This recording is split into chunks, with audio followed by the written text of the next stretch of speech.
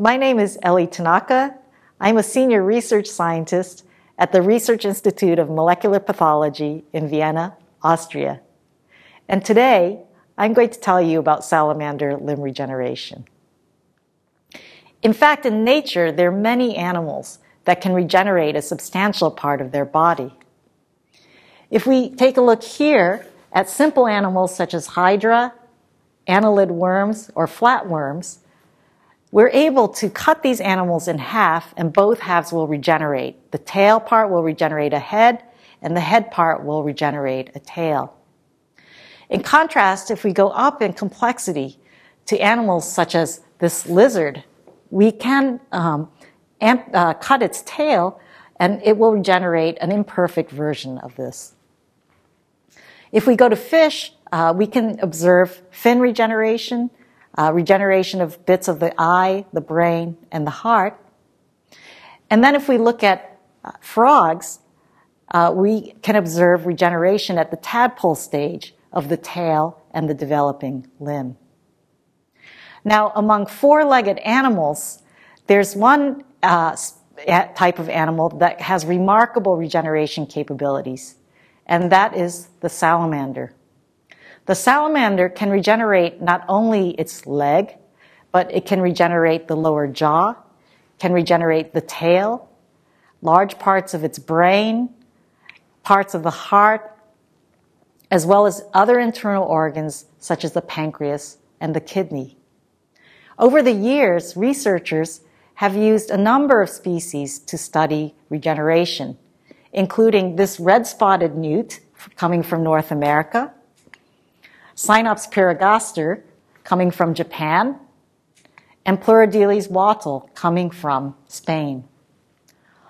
All of these animals are capable of undertaking this amazing feat, which is to grow a bud of tissue after amputating the limb, which then continues to grow and then undergoes patterning to replace the missing part of the limb, and the limb becomes functional. Now, a number of researchers have also used another species of salamander to study this process, and that species is Ambystoma mexicanum, or the Mexican axolotl, that was collected over 100 years ago in Lake Xochimilco. This is a wild-type axolotl. You can see its beautiful skin pigments. In nature, there are also other natural mutants, such as this one called the white mutant, or DD, which lacks skin pigments. And this is helpful for us because it allows us to see the cells in the regenerating tissue as they're undergoing the process of regeneration. These salamanders can lay up to 500 eggs at a time. And these animals become fully active and functional quite early in their lives. This shows you a young axolotl, and at this stage, the animal has a forelimb, although it doesn't have a hind limb yet. And we're able to study regeneration in these size animals. This helps us to put the animal under the microscope and watch the process of regeneration.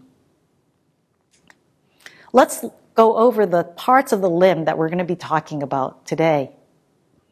So as you know, in our limbs, we have an upper part of the limb, we have the lower arm, and then we have the hand part of the limb. In addition to the three parts of the limb, we have the different tissues that make up the limb.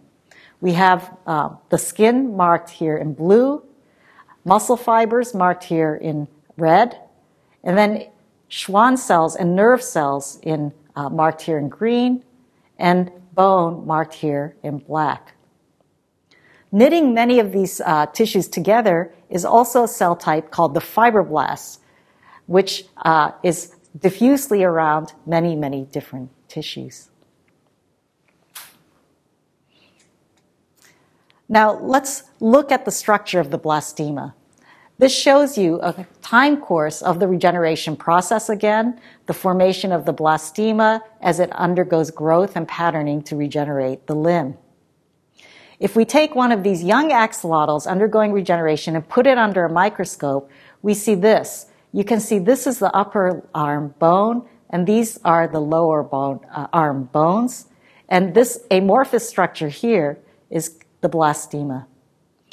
If we now take a thin section through this tissue and stain it with some dyes, we can see the cells inside.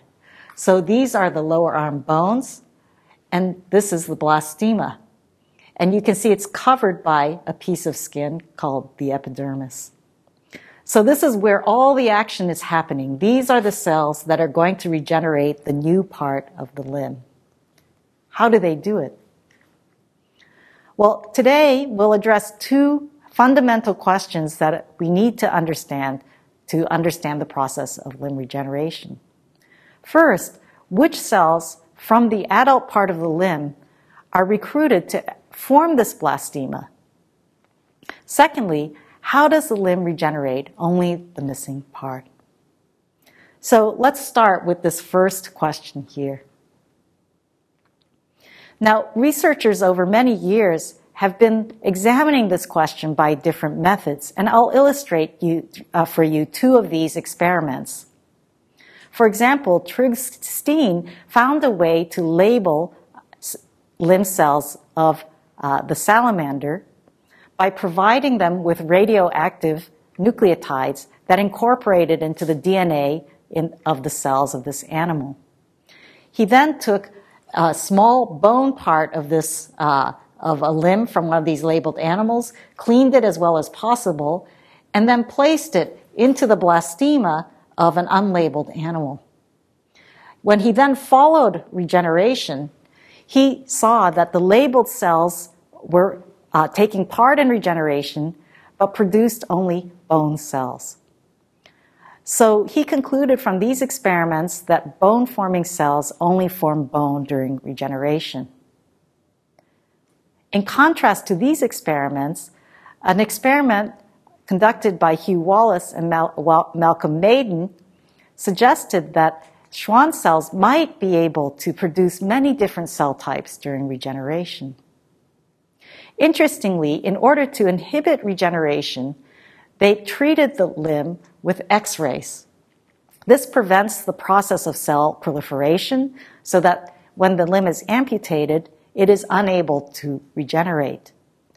In order to rescue regeneration, these researchers then transplanted a piece of nerve, a normal piece of nerve, from the unirradiated animal into this irradiated structure. When they waited over time, then an entire limb regenerated. So this raised the possibility that Schwann cells might be able to lose their specialized property in a process called dedifferentiation and produce many different cell types. But of course, it was also possible that their grafted tissue might have contained some unknown cell type that also could have contributed. So we were interested to follow the different tissues of the limb during the process of limb regeneration at high resolution. In order to do that, we made transgenic animals that express a gene from the jellyfish called green fluorescent protein so that cells in the body would glow green under the microscope. This was done by injecting a freshly laid egg of the axolotl with the DNA coming from the jellyfish with sequences that drive its expression in all cells. And when we grew up these injected eggs, they produced animals that glowed green. And then we mated these animals with normal animals, and they produced progeny that then were green. This is a picture of the actual green glowing axolotls, and we like to call them Hulk axolotls. So how do we use an animal that's expressing this green fluorescent protein in all cells of the body to trace different tissues during limb regeneration? Well, one trick that we used was embryonic transplantation. This picture shows you a top-down view of a developing axolotl egg as it's making the nervous system and other tissues. We took the little piece of the embryo that is destined to make the limb muscle and transplanted it from a GFP-expressing animal to a normal, unlabeled host. We then grew up such animals, and we got this kind of samples. We then confirmed that such animals express the GFP only in muscle cells, the descendants of this little piece of tissue. So what happens then when we amputate such a limb? These panels show you the limb before amputation that has labeled muscle in it, right after amputation, and then as the tissue starts to regenerate.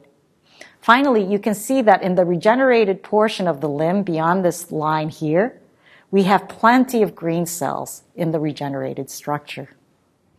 In order to figure out which types of cells were labeled in the regenerated structure, again, we took a thin section of this tissue and stained it with different dyes.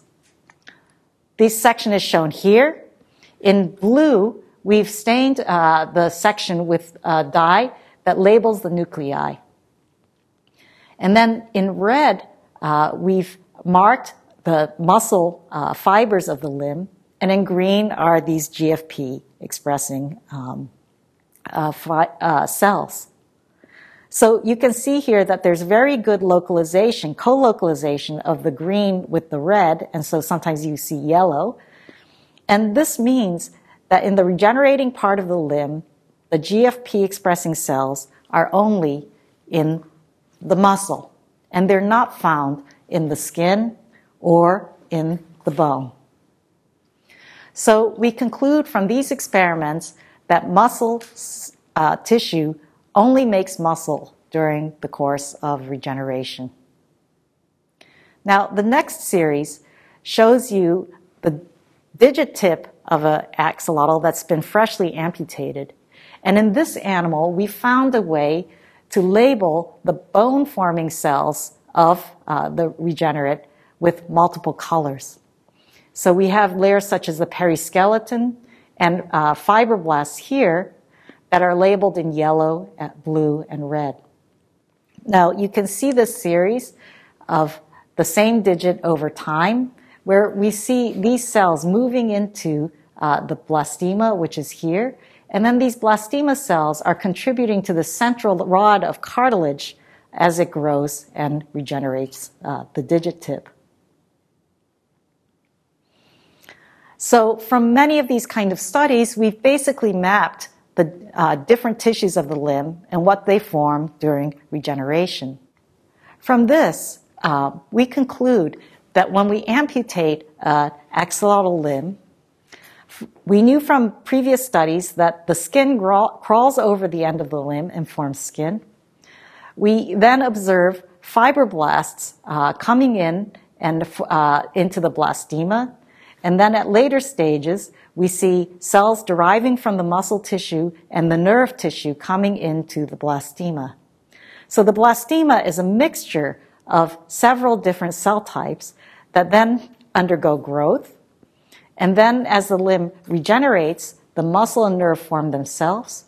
And then the bone is deriving from fibroblasts and periskeletal cells that had wrapped around the original adult bone. So put in words, we can make a tissue-to-tissue mapping of regeneration, where epidermis makes epidermis, muscle makes muscle, Schwann cell makes Schwann cells, blood makes blood, periskeleton makes cartilage and bone, and then fibroblasts can make fibroblasts, but can also make cartilage and bone. Now, let's go to the second part of this lecture. How does the limb regenerate only the missing part? Let's go back to this time series of regeneration, where here we've amputated the salamander limb in the upper part. It regenerates a blastema, and then it regenerates the elbow, the lower arm, and the hand. Now, in contrast, in the other side, the limb has been amputated in the lower arm. It also generates a blastema, but then it's only regenerating the wrist and the hand. How does the limb know how to do that? Well, I'm going to tell you about a remarkable experiment done by Edgar Butler, who really uncovered a fundamental property of the salamander limb. He severed the limb here at the wrist and then sutured it back into the body like this. This suture presumably then allowed a connection to be made between the main body and the limb, so that later he was able to cut the limb here. You can see the result of that amputation here, where this part of the limb makes a normal amputated limb, but this part has a reverse polarity. So the lower part of the limb is close to the body, and the upper part of the limb is actually away from the body. Now, when he waited then, he got two regenerated limbs. So this top one would be as normal, but the lower limb with reverse polarity regenerated the rest of the upper arm, then the lower arm, and the hand. This allowed him to conclude that the limb cells have some kind of memory of where they're from. An upper limb cell knows it's an upper limb cell, and then after amputating the limb, a cell can form descendants that have an identity that's more distal than its original memory. And this is why this is called the rule of distal transformation. Cells will always form new cells that have a more distal identity. And as I mentioned, knowing where you're coming from, which part of the limb you're coming from, is a very important concept that we call positional memory or positional identity. Now, in the early 80s, several researchers figured out that a derivative of vitamin A, retinoic acid, is a molecule that affects positional memory. In fact, if you inject it during the process of regeneration, it can override positional memory. What does that mean? Well, this picture shows a normal regenerate, a limb that had been amputated here at the wrist and then regenerated a hand. Now, in this sample, the limb had also been amputated at the wrist, but the animal had been injected with this retinoic acid during regeneration, and you can see a bit of the lower arm regenerated here, an extra bit, plus the hand. With a higher dose of retinoic acid, you get an entire extra lower arm, and then the hand. And then with an even higher dose of retinoic acid, you get a shoulder growing out of a wrist blastema, an upper arm, the lower arm, and then the hand. So this molecule gave us an important tool for understanding other molecules that control positional identity during regeneration. So what factors control positional identity? Now, several researchers identified factors that increased in abundance after treating an animal with retinoic acid during regeneration. Now, I'll talk to you about two of these molecules today. In this slide, you see here a linear representation of a protein called MEIS. It's a transcription factor with three known domains, MEIS A, MEIS B, and the tail homeodomain part. Down here, you see a different molecule, a ribbon representation of a protein called PROD1, which is found on the surface of cells.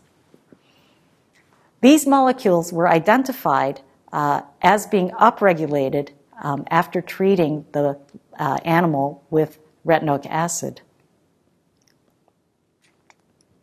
Now, how do we test whether these molecules are involved in telling blastema cells their position?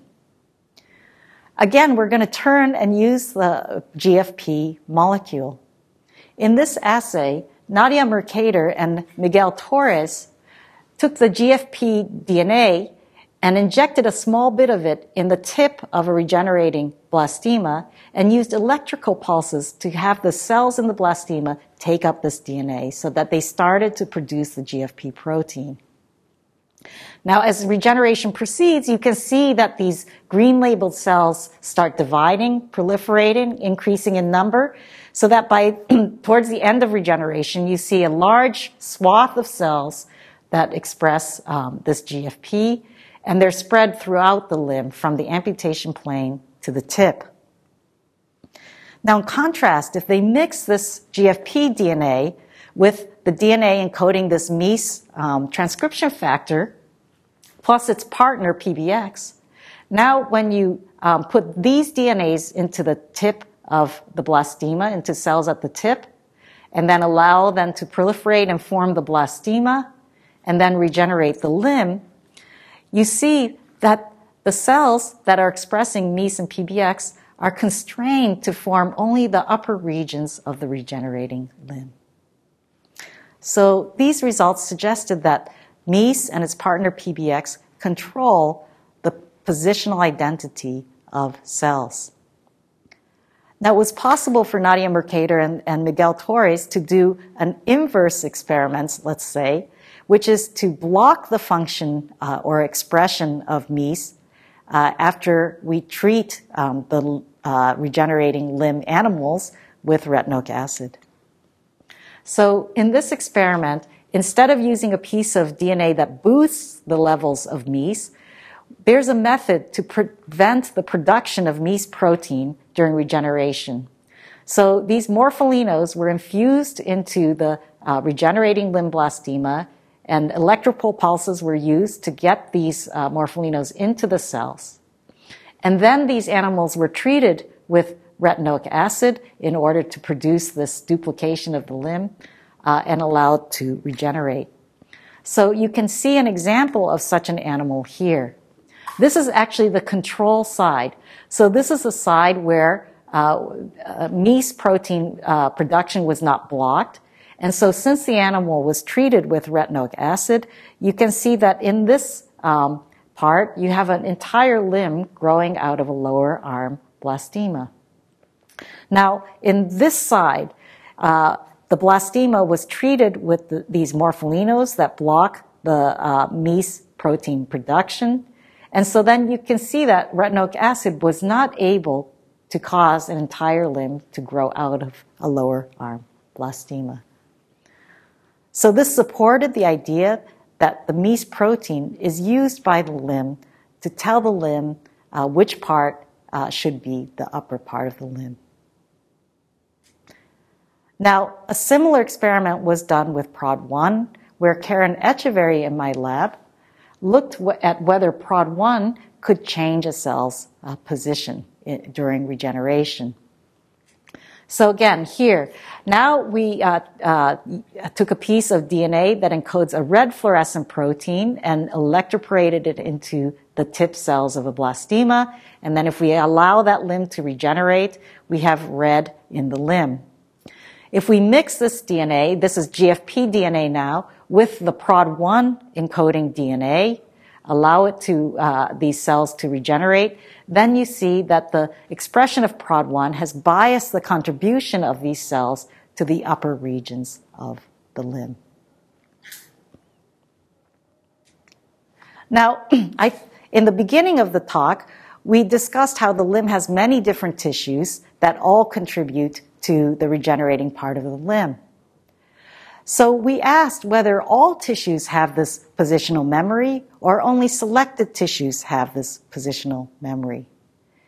In order to do this, we took a limb that had GFP expressing bone and periskeletal cells, and we then took a piece of hand bone and then placed it into the upper region of a host limb. We then amputated and asked whether these green cells would remember that they were hand cells and only contribute to the regeneration portion of the hand, or whether they might contribute to the whole part of the regenerating arm. We also did this with animals where the Schwann cells wrapping around the nerves had been labeled with GFP expression. Again, we took a piece of Schwann cells, a piece of nerve tissue from the hand of one of these animals and placed it into the upper arm region of a host limb and then amputated and allowed regeneration to occur. So these panels show you the results. Here's the result of transplanting the periskeleton and the bone-forming cells. You see the transplant in the freshly amputated tissue. It's undergoing regeneration. And then we have the green cells contributing to the hand region of the regenerating limb. In contrast, when we had Schwann cells labeled and then allowed amputation of the limb, regeneration, and then the fully regenerated limb, you can see that the labeled Schwann cells coming from the hand can produce Schwann cells in all parts of the regenerated limb. So from these experiments, we conclude that the bone-forming cells have positional memory. A hand bone cell remembers that it's a hand bone cell, and during regeneration will only contribute to the hand, whereas a hand Schwann cell is rather promiscuous, and it contributes to all parts of the regenerated limb, even the lower arm and the upper arm. So these cells do not have positional memory. So I'm going to end my lecture here today and summarize what we've talked about today. We've seen that the blastema derives from multiple different cell types, multiple different tissues, and these cells largely retain their identity to form the same tissue type during regeneration. I also showed you that being able to appropriately regenerate the right parts of the limb relies on a feature called positional memory. A cell knows what part of its limb it's from. And it's not just any cell. In fact, it's the bone-forming cells of the limb that have this positional memory and guide the process of regeneration, while other cell types, such as Schwann cells or muscle cells that we've examined also, they do not have positional memories and must be following the instructions provided by the bone-forming cells. I want to thank the many contributors in my lab and other labs to these studies, and this lists the people in my laboratory and also the funding agencies that have supported our work. Thank you very much.